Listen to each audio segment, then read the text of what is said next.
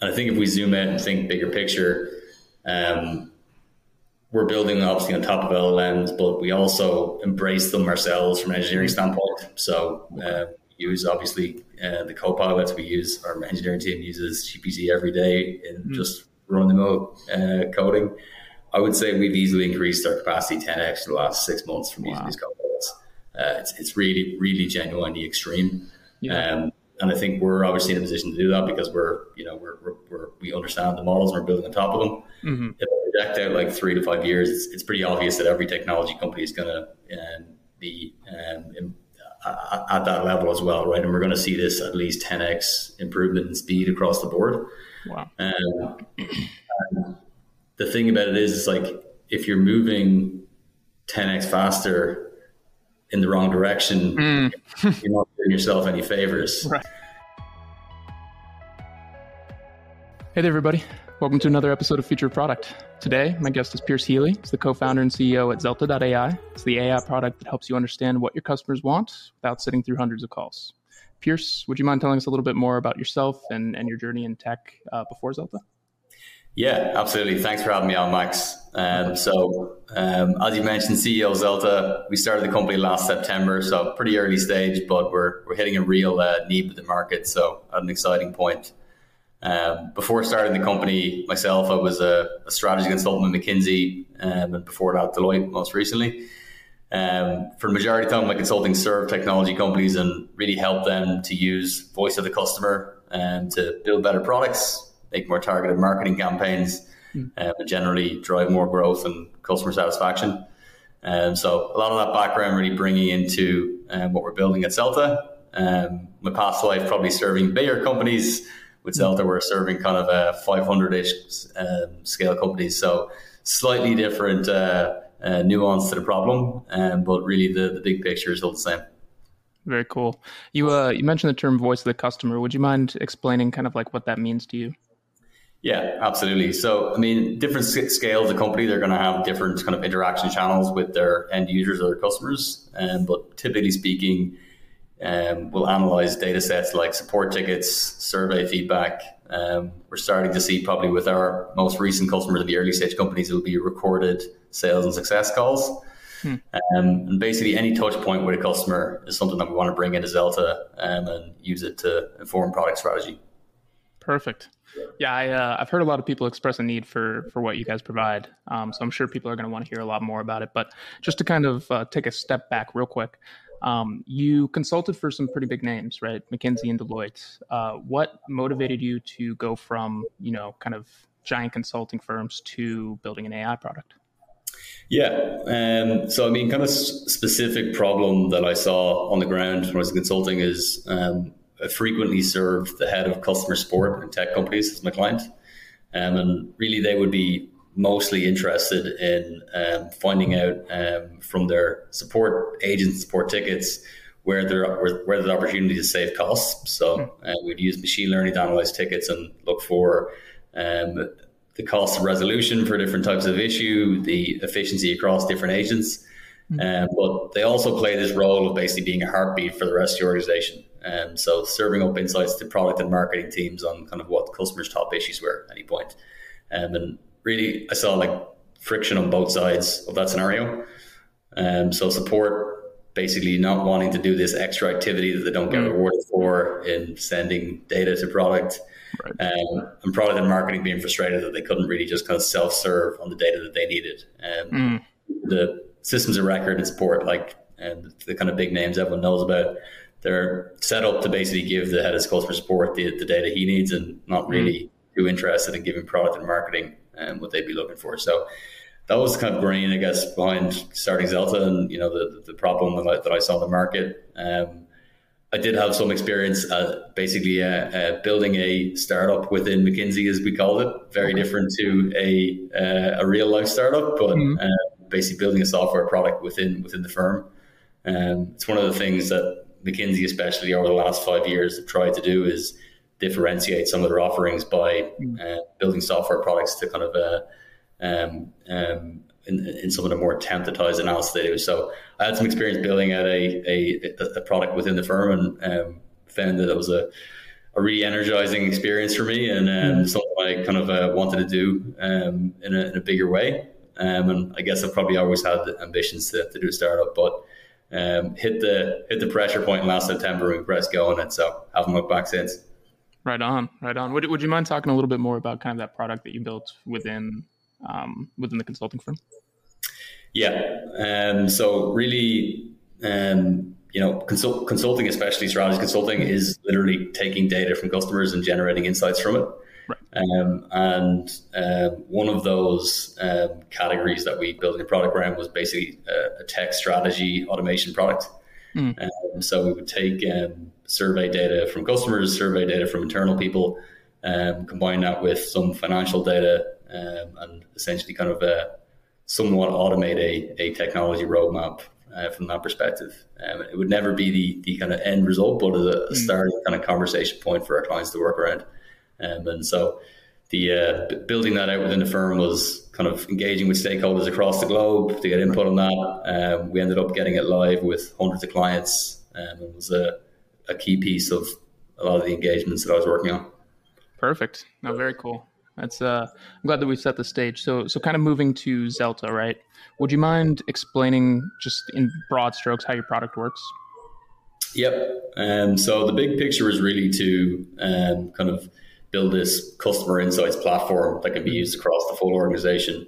But today we specifically focus on selling to product teams and SaaS as kind of the obvious most engaged user that we could go after today. For that user, especially within a sales-led organization, sales and success calls are probably the key thing that we analyze. Mm-hmm. And so automatically pulling product insights out of those channels. So for example, from sales calls, we're going to pull out product gaps that keep coming up as reasons for people not to buy your product. Right. Feature requests from existing customers, automating some competitor analysis where it's coming up on calls and people are comparing your product to the strengths and weaknesses of others. And really kind of at a high level giving three things to the PM. One is, in most cases, they are attempting to do this manually today, so we're automating that task. Secondly is basically alerting them to churn risks and growth opportunities that maybe wouldn't be obvious without being on all these calls themselves. And thirdly, then just giving a source of truth that go-to-market and product can align on is basically the top customer priorities. Because a typical challenge that most software companies face is that you'll get a different opinion on the top customer needs from, say, sales and product. And incentives are not exactly aligned between those two groups. At a very kind of simplistic level, sales kind of think about winning customers and product think about winning markets, which causes this friction of like what the top priorities might be.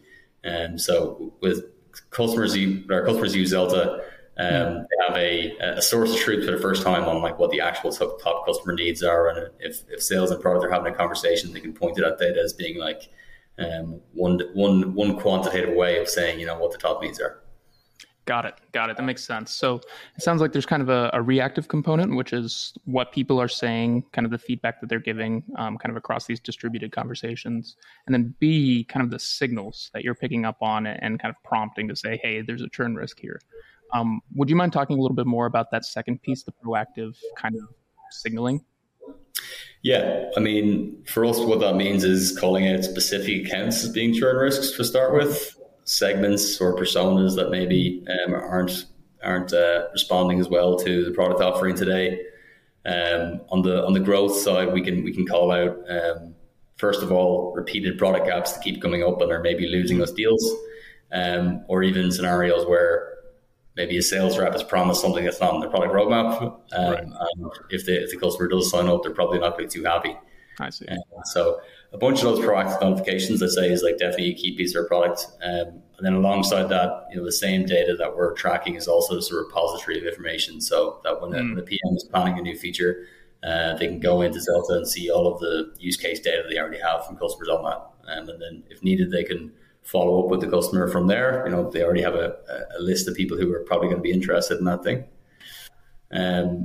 And I'd say today, like as I said, our buyer is the product team, but even at this early stage, we're seeing some interesting use cases for the full organization. And so kind of sales and marketing being obvious ones, like product have built a new feature, have resulted some customer feedback. We want to close the loop, and if it's a prospect that a sales rep is speaking to and they've brought it up on a past call, mention to them that that's now being planned for some point in the future, and also personalizing marketing campaigns then. And so instead of sending a generic product update email, that it's a product update email that's personalized to the end customer. So, you asked for, we looked at your feedback last quarter and you said these things, and now we're actually building that, which is a lot more engaging, and, from a customer's perspective, shows that you're actually listening to them.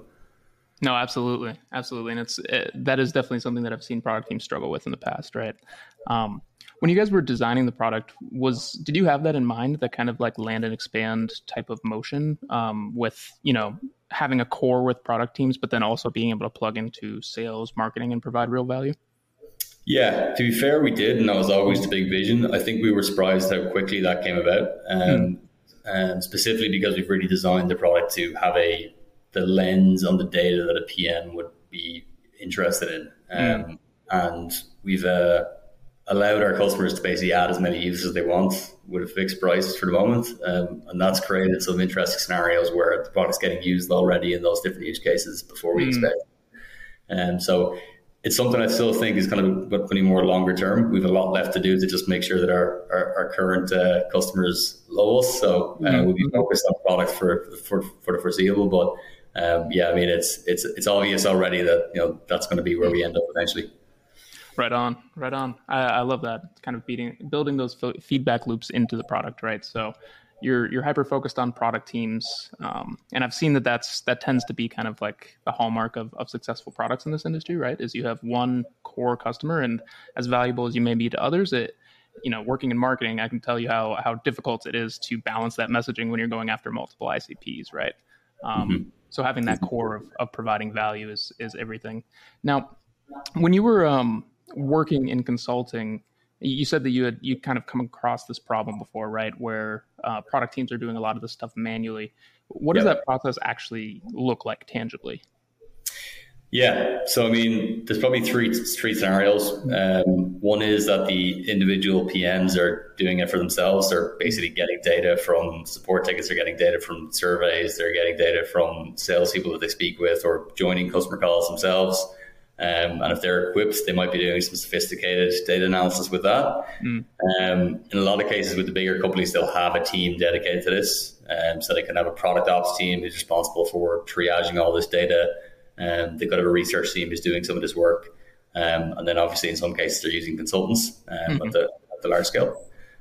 So we see kind of across the board. And it's I think from our standpoint, the ideal scenario is companies who want to do this, but today they just don't have any process, and we can just kind of build it for them.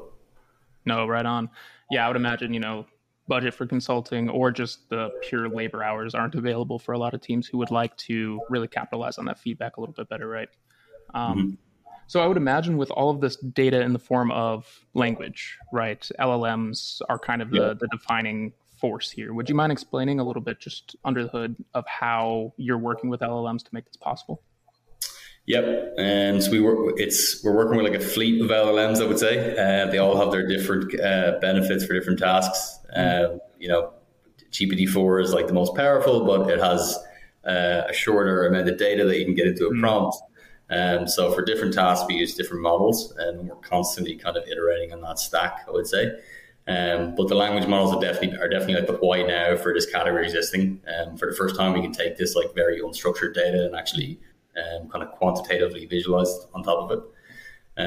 I would say in our case, one of the I think lucky things in our history was the latest models from OpenAI, so 3.5 and 4 coming out in January, was right around the time that we were actually kind of building our product. So we were able to take advantage of those, and specifically for call transcripts, they're probably the noisiest data set you could possibly work with, especially sales calls. From a PM or marketing standpoint, there could be, like 1% or even less of those calls that's relevant. That noisiness made it quite difficult to do anything with those transcripts before, even like 6 months ago. So when we first started at Zelta, it would have been quite challenging to do what we're doing today, even like last September. And I think as a result, some of our competitors actually ignored calls as a starting point. They went after other data sets. So if you think about like support ticket surveys and online reviews as the other data sets you might consider, they're much more structured in comparison. And the signal to noise ratio on those is much lower. So, or much higher, sorry. So basically we had the opportunity as like call it a latecomer, but even our competitors are all pretty early as well. But we had the opportunity to basically go after the piece of the market they've been ignoring. So that's what caused us to focus on calls. Got it. So having, just done a little bit of transcription through AI for the podcast, I can say it can be a bear, right? It can definitely be challenging to actually get it accurate. Were there any significant challenges around that? And if so, how have you guys dealt with that? Yeah, so I'd say from the standpoint of like working with calls, we're plugging into the existing systems that hold them. So we'll pull data from the likes of Gong, Zoom, Fireflies, etc. So the sales success teams that are already using those, and the product research team will typically have their own solution for recording calls. So we're not doing the speech to text ourselves. That's kind of a solved problem that we don't really need to do. And we found like the language models are incredibly good at dealing with poor transcripts. Much better than a human, actually.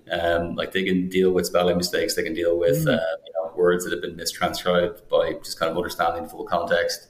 And if you ever do read transcripts, it's actually quite a taxing thing for your brain to read because they are mistranscribed all the time. For sure. The language models are very good at dealing with that and basically still retaining the context. I'd say that the challenge in this is more so with the volume of data, really. So if we take one example, GPT-4 an individual prompt can take maybe a quarter of a phone call and would be like the max limit you could push into the API. And the beta version of GPT-4, the 32K token version that's not out yet, that would be like one phone call. And so basically at no point in the next 2 to 3 years do we expect a scenario where we can pass hundreds of calls, which we're doing to the API and get a response. And for that reason, we've had to kind of be very creative in our solution for what we're trying to do, because we're not just trying to do individual analysis on calls. We're doing this aggregated view, like what are your customers talking about in aggregate across all these issues. So it's a challenge that we're solving in steps. We have a solution that works for, say, 50 calls, and then we have a solution that works for 100 calls, and that breaks at 200 calls, and there'll be an ongoing problem as we try to scale this up. But I guess the nice part for us is that tough challenges mean that if you solve them, you're building some defensibility there. So totally, it's a nice problem to have. Yeah, no, 100%. And it sounds like you guys have a pretty good head start in terms of even doing this in the first place, right? With the call transcripts, which I can totally see how valuable that would be, right? Yep. So what are kind of some of the outcomes, workflows that you see Zelta enabling for product teams, right? What is the grand sweeping kind of goal for this? Yeah, I mean, the most obvious one will be justifying the roadmap, which is like essential for any product team. And today, like, causes them big challenges. So if something is on there, it's pivotal that they're able to explain like why that has been prioritized. And there's a bunch of different data sets that are used to do that today, but it can be a political battle because everyone has a different opinion on what the top priority is. Right. And so we would see probably the biggest immediate kind of use case for Zelta is like our customers are copying the insights from our product and pasting them into the roadmap as like, we're doing this because 86 customers asked for it last month. Go look at the data yourself if you don't believe me. Yeah, no, I love that, right? I mean, it's something that I've talked about with a couple of other founders who are in the data space specifically, right? Is it's kind of pulling all the data together, right? So we've had these distributed islands of data across different departments for a long time as kind of the norm. But today what I'm seeing is a lot of that data centralizing and then basically data islands reaching in and kind of being able to pull from that data, right? So what you're doing is arming the non-technical people, the people who are just advocating for the voice of the customer to say, hey, here's some empirical data on what our customers are actually looking for out of our product. Yep, absolutely.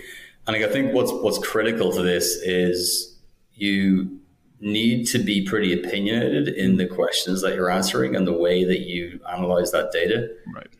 It's not necessarily a data set that you can just combine together and give complete flexibility to the end user on anything they might ask.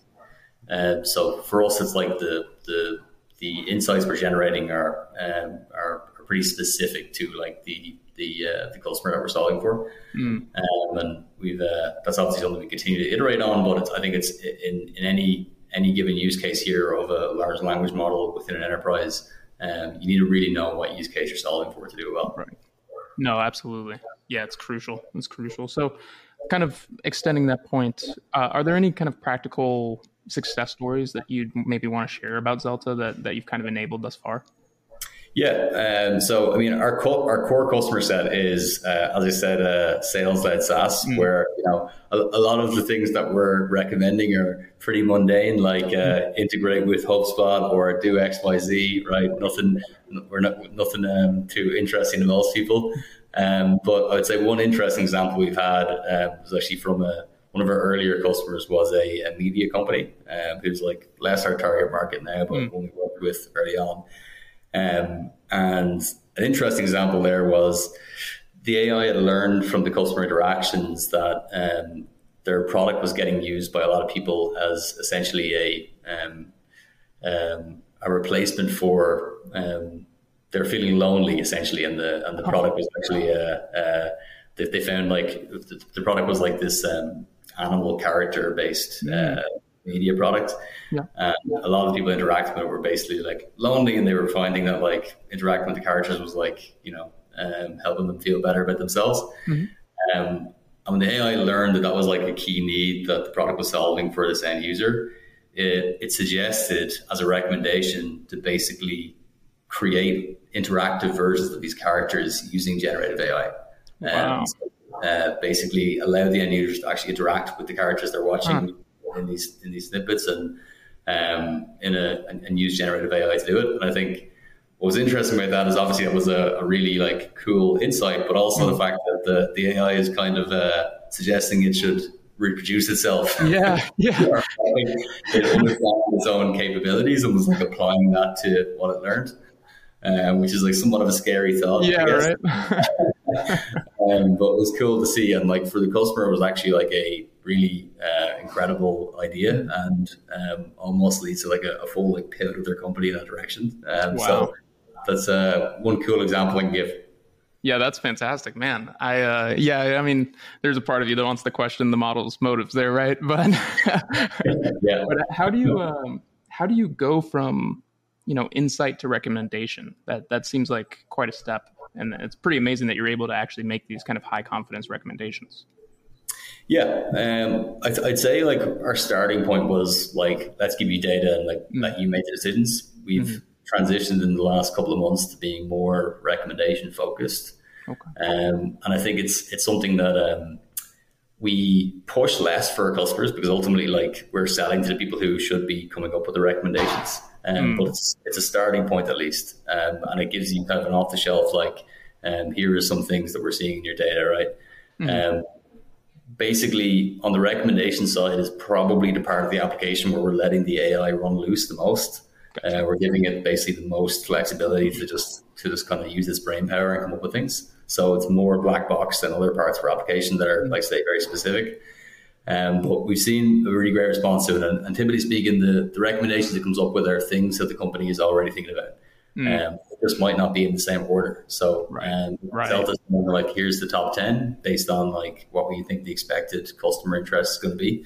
And there'll be things they already know about. But that order of priority is an interesting input to that conversation. Yeah, no, absolutely.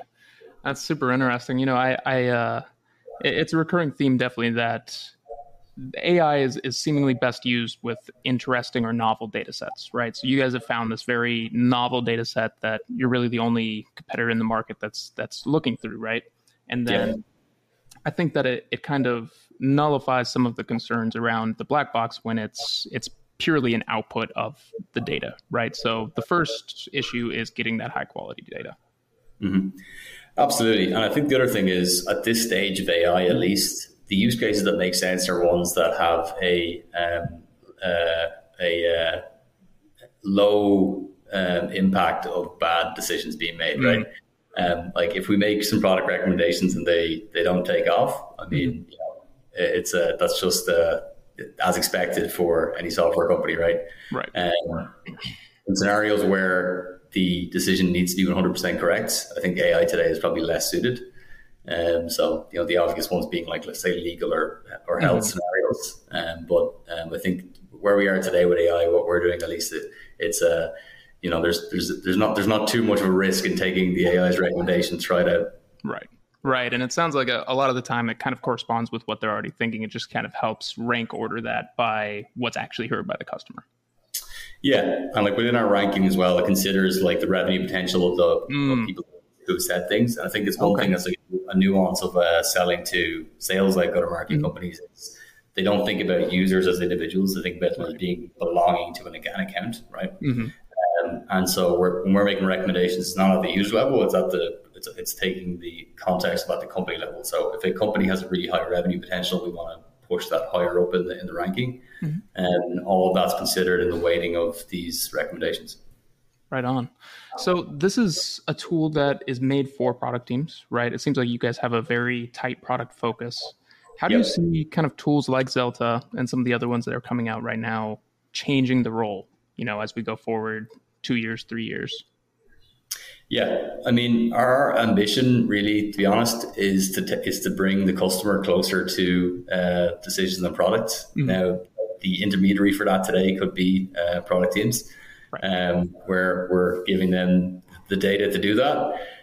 But I'd say the problem that we're trying to solve is really just the multiple middlemen that is between what customers are saying and what's actually getting built.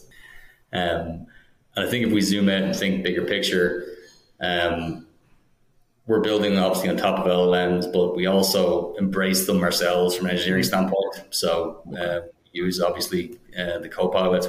Our engineering team uses GPT every day in just run-of-the-mill coding. I would say we've easily increased our capacity 10x in the last 6 months from using these co-pilots. It's really, really genuinely extreme.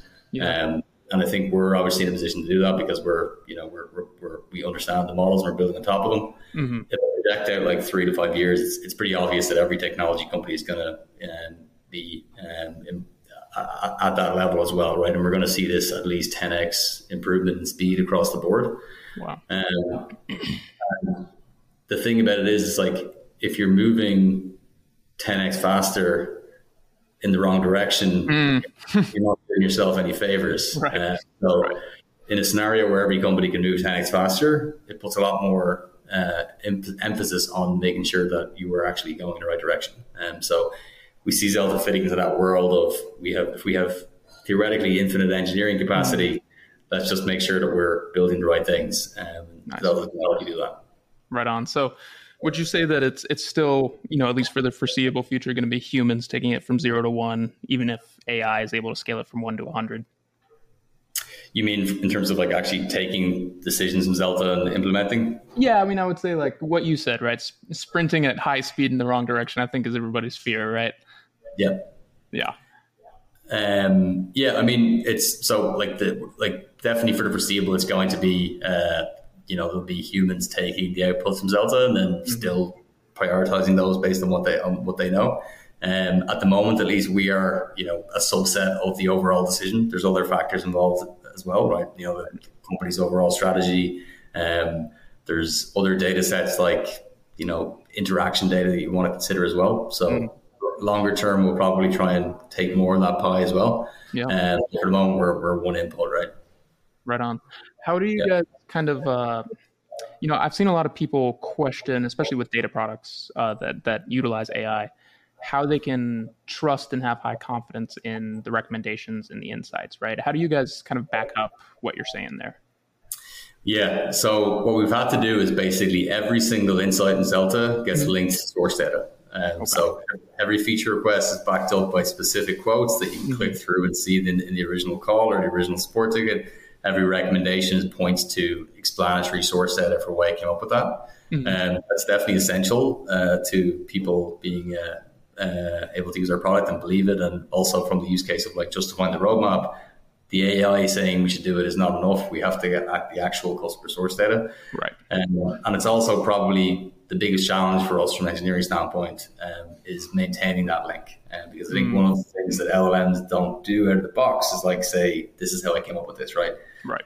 So it's quite a lot of work for us to actually like make sure that it's giving insights that come from source data and maintain that link.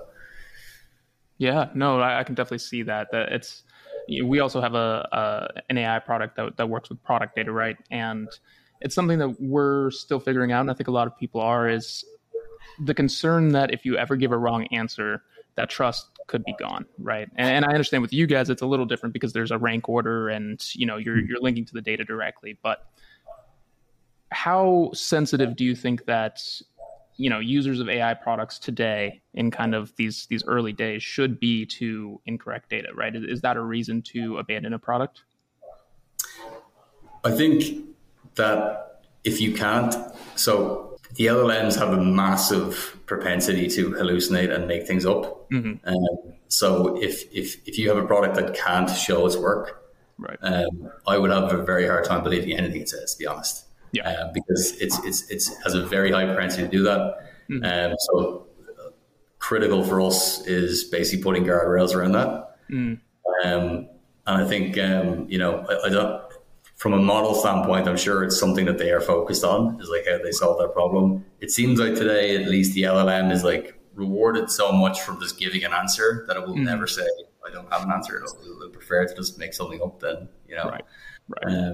than say it doesn't know. So it's a problem for sure.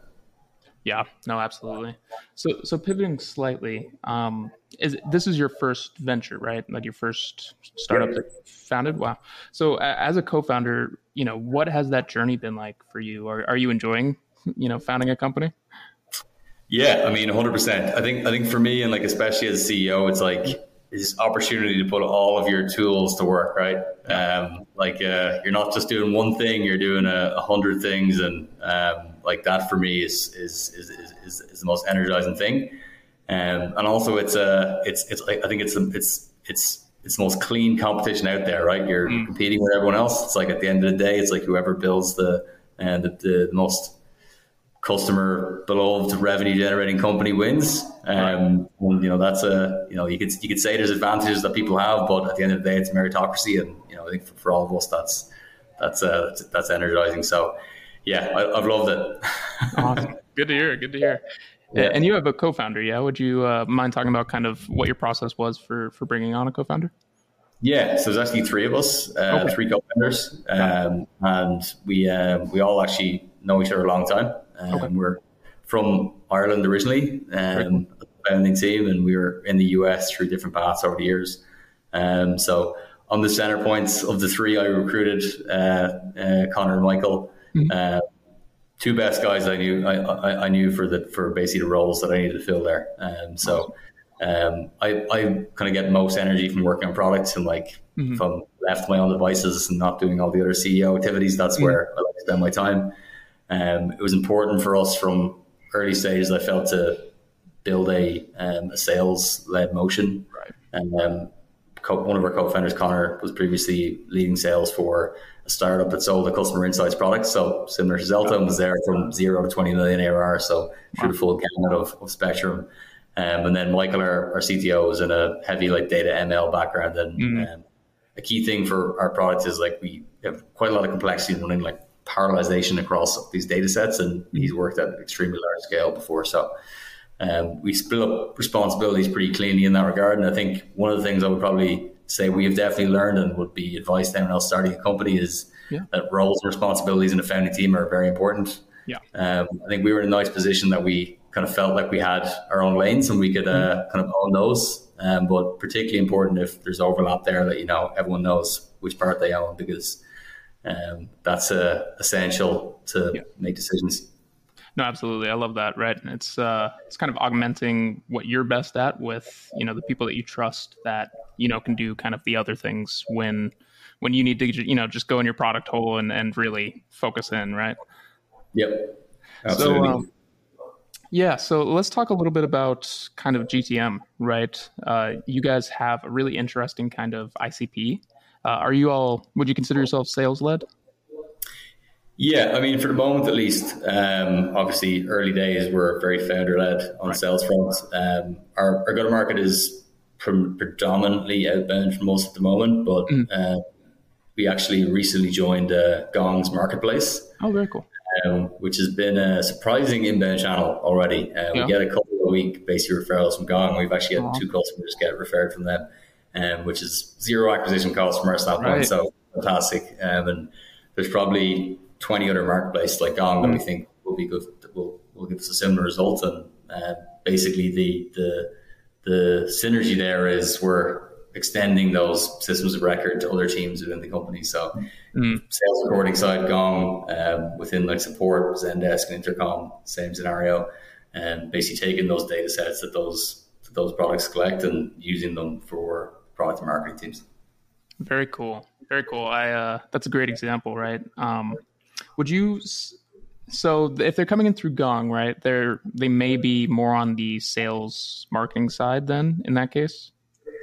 Typically speaking, it would actually be product people within companies that have Gong who are frustrated by the lack of analytics in Gong for their needs. Gotcha. And then if you go into the Gong Help Center and search for product analytics, you get brought to Zelta's page, which is how they come to us. So yeah, so kind of your ideal customer there, right?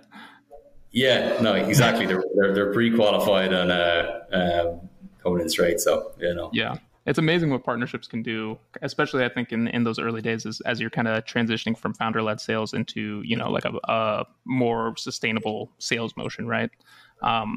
What have your guys' biggest challenges been thus far? I know that you're pretty young still, but just to this point. Yeah, I mean, technical challenges, I would say, the biggest one that we hit every single day and we're continuing to hit. It's probably, I think there's a massive misinterpretation or underestimation of overestimation of like what you can do out of the box with models. And I think there's like within the app layer for LLMs, there's a spectrum of technical difficulty by use case. And it's not equivalent. Like on the one hand, you have kind of like, pure wrapper companies who are passing an input to an API and giving a response. And then on the other end, you have scenarios where you're using data, doing some analysis on it and using that to drive workflows. And I'd say even within that use case bucket, there's a spectrum of difficulty level. And we're definitely on the outer end of that for what we're doing. So it's constant technical challenges, which are, somewhat pure technical nature and somewhat like, how should we build this from the standpoint of the use case that we're trying to solve for? So we spend, I'd say, all of our time as a team brainstorming on how to basically deal with that constraint and come up with something that works. Gotcha. If you were to kind of give some advice, just given your experiences here, some of the technical challenges that you've faced and overcome in order to build Zelta, what would your advice be for new entrepreneurs who are hoping to enter the AI space? Yeah, I mean, I think it's it's probably pretty standard advice, but it's to take the MVP route because you could spend a lot of time building a really scalable system for a problem that doesn't exist, and certainly in our case, we started with something that worked for a very small amount of data with a very constrained amount of output, and we've just kind of iterated from there. And I think the same is kind of will be true of any software category, but definitely here because there's a large difference in the applications you can build in a kind of MVP capacity versus what you might build in production. So. Absolutely. And what would be some guidelines that you would kind of set for when somebody should know that they've reached that MVP? Yeah, I mean, we have from the get-go really pushed to charge all of our customers. I think, there's a lot more pressure generally in the market today to have revenue generating products. And, I know there's so many products that I use that if they ever charge me, I would stop using them. And I think, you can kick the can down the road too far on that point and end up, in a scenario that you're not in a position to pivot. Totally. So for us really up front, we were very proactive with making sure that, people were actually going to pay for this thing that we're building, even if like it was duct taped together and not working as hoped day one. So that's definitely something that I would say for us at least we put priority on. Right on. Do you view your kind of early customers as partners in that sense then? Because I definitely think that, from kind of in that model, there needs to be buy-in on both sides, right? So A, this is a valuable product. You see the value, so you have to be willing to pay for it. And B, as a founding team that's working on this product and you've entrusted us with it, we're going to take, obviously, your feedback into consideration as we build it. Is that kind of the way that you guys see some of those early relationships? Yeah, 100%. And they all did have a very direct impact to how the product's built. And I think that's the benefit we can give them for paying for something early, is you're going to get a say in how this built, right? And what you're looking for as a startup is, the early adopters, right? The people out there in the world who, have this need so painfully that they're actually willing to buy something that maybe isn't fully fleshed out yet. Yeah, absolutely. No, I think a lot of product teams probably have this need, even if they don't realize it, right? Yeah. Yeah, 100%. I'll say actually kind of an interesting we've seen like within the early adopter pool of like people we've found like resonate the most with is probably actually vertical SaaS. Whereas some interesting nuance to it is if you're selling a product, if you're building a product that gets sold to other software companies, it's pretty likely that your product managers and engineering can somewhat intuitively understand the need. Or if it's a product like a CRM, it's pretty simple, right? You can get on board with that pretty quickly. If instead you're selling like something like, construction SaaS or like something very like niche and like nuanced some area, it's actually very unlikely that the PMs that you hire from other software companies are going to have any interpretation of what the user's needs are.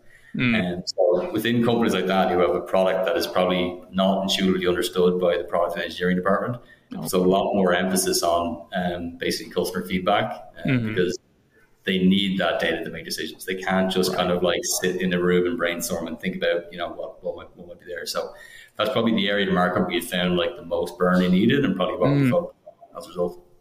Makes sense, right? It's how close are the people building the product to the need, right? So if you're an engineer and you're serving other engineers, that's a pretty easy kind of answer, right? But if you're an engineer and you're serving construction managers, right, and it's a very different one. Yeah, exactly. So looking ahead, where do you kind of see,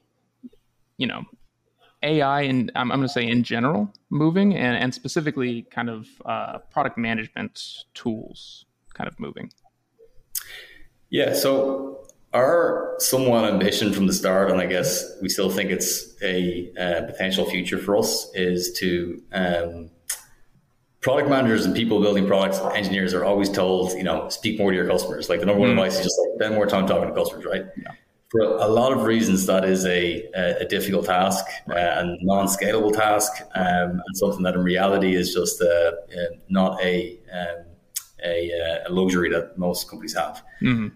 So our ambition was to basically give you that same insight that you would get talking to all those customers without necessarily having to be on the calls. And the route to that was by taking the data that already exists, all the touch points that already exist, and giving you an answer. And today we're doing that with this like insights dashboard, but a possible future for us is that we could almost kind of synthetically replicate your personas in an AI format. So imagine you're working on some new feature, and instead of like lining up 3 interviews to talk to somebody about it, let's let the AI pretend they're that persona and see how they might respond based on all the context we have on them. And that's something we still think is a future for us and something that we will eventually build. The starting point to get to that point is basically the data on your customers, the context. So once we have enough data from our customers, we think that's something we can do is basically allow a PM to have a conversation in Slack with Zelta with their customers. So add Zelta to your Slack channel, and basically it's like adding whatever customer persona you're interested in to that channel. That's fantastic. I mean, I can think of 1,000 reasons that would be awesome, right? Yep. That's amazing. You guys really are leveraging LLMs kind of to their strengths, right? Because it's something that I've put into practice just even with ChatGPT. I almost think it's a prerequisite to say, hey, you are this, right? It helps the model kind of differentiate and narrow its focus down quite a bit. Yep, for sure. Yeah. And, feel free to answer this to whatever level you want, but Do you have any hot takes on the state of AI and kind of the tech industry today? Like, I think VCs just hurt animals, right? Like, you see one like kind of fund come out with a thought piece, and then all of a sudden everybody thinks that that's the case, right? Right. And then later something new comes out, right? Yeah. And I think over the last 6 months in AI, we've seen that like taken to the extreme. Totally. And I think if you went back like 5 months ago, a lot of the emphasis was on the infrastructure layer, as they call it. Right? So obviously the model layer, and then like the tooling around the models, the standard like picks and shovels thesis, right? Right. And we were looking at that, and we were like, it seems like just kind of a obviously wrong position, because like quite obviously the models were going to get commoditized, right? Even if OpenAI was the leader, like it was, there was a matter of time. Clearly others coming up after them. Like it was something that like and I think when GPT-4 came out, it was like ChatGPT came out and it was like, wow, the world's changed. GPT-4 was arguably 1,000 times better than GPT 3.5, and no one really cared. Yeah. Yeah. When GPT-5 comes out, I'd say literally no one will care, right? Because there's just like tailing off of like of marginal benefit almost, right? And I had like an interesting chat with somebody on this, and it was like they gave an example of like 4K televisions, right? It's like everyone has a 4K TV right now. If an 8K one comes out, like, is anybody that interested in buying one? Right. It's pretty good. I don't really care that much, right? And like I think we've actually already reached that point with AI where most like business tasks, it's pretty much already good enough. Like it's pretty much at human level. So do we need it to get smarter? Is that going to actually make anything more different? Like interesting. Maybe in some other niche use cases, it has a bigger impact. But for run of the mill, like kind of applications that are doing this, like what we have today is basically good enough. And so it feels like we're already at the point where these models are going to compete on price, not on value. And that will be where things go in the future. And I think additionally, the dev tools that have come out, first of all, we're not using any of them. We would try them all and be like, I don't know why we're supposed to be the customer of these dev tools. And not really seeing why we would need them versus like the things we already had. Yet they were all getting funded, and we were like scratching our heads on that one. And that was playing out. And then I think only over the last month or so, I've started to see a change in narrative, like to people kind of being like, actually the infrastructure bit looks like it's either being commoditized or just actually not that interesting. And that like a lot of like the real value creation from this is that like the application layer. Totally. Which I think if we, in 6 months time, I expect to be the dominant narrative, and not to be like the interesting companies to all be in the app layer. Which like, I don't know if that's a hot take or not, but it's... Oh, that's great. And I would definitely agree with you on that, right? I think that's pretty funny. I wonder if some kind of VC letters are going to come out kind of reiterating what you just said pretty soon. I mean, it's definitely what we're seeing. Like from my perspective, like the opportunity to create value with this is if you own the customer and you own that workflow. And the stuff that's happening under the hood, the infrastructure, the person who's paying for your product does not care, right? It's, totally. Right. So it's what value have you created for me, right? I don't care how flashy the tech is, how new it is, how fancy it is. I actually think that it's one of the big kind of differentiating factors between AI and crypto, right? Which from just a media perspective have very similar trajectories, right? But I do think that where AI kind of outpaces it is in its actual usefulness and applicability to all of these different use cases. I mean, it's so hilarious that they are even drawing the comparison, right? Like we're basically just saying, here's two trends, and just because they happen to be trends, we're going to say that they might have similar paths, right? Like crypto was like, we're going to build a new universe, right? AI is like, we're just going to make things cheaper and faster and more simple, right? Like, so, inarguable benefits. Yeah, very, very different investments, I would say. Well, Pierce, this has been so much fun. I really appreciate you joining me. Where can people find you, follow you? Yeah, I mean, so we're Zelta.ai is our website. You can also get me on LinkedIn and Twitter. And yeah, we'd definitely love to hear from any product teams who feel like they have this problem. Perfect. You heard him, guys. Zelta.ai. Check them out. Yeah. Thanks so Max.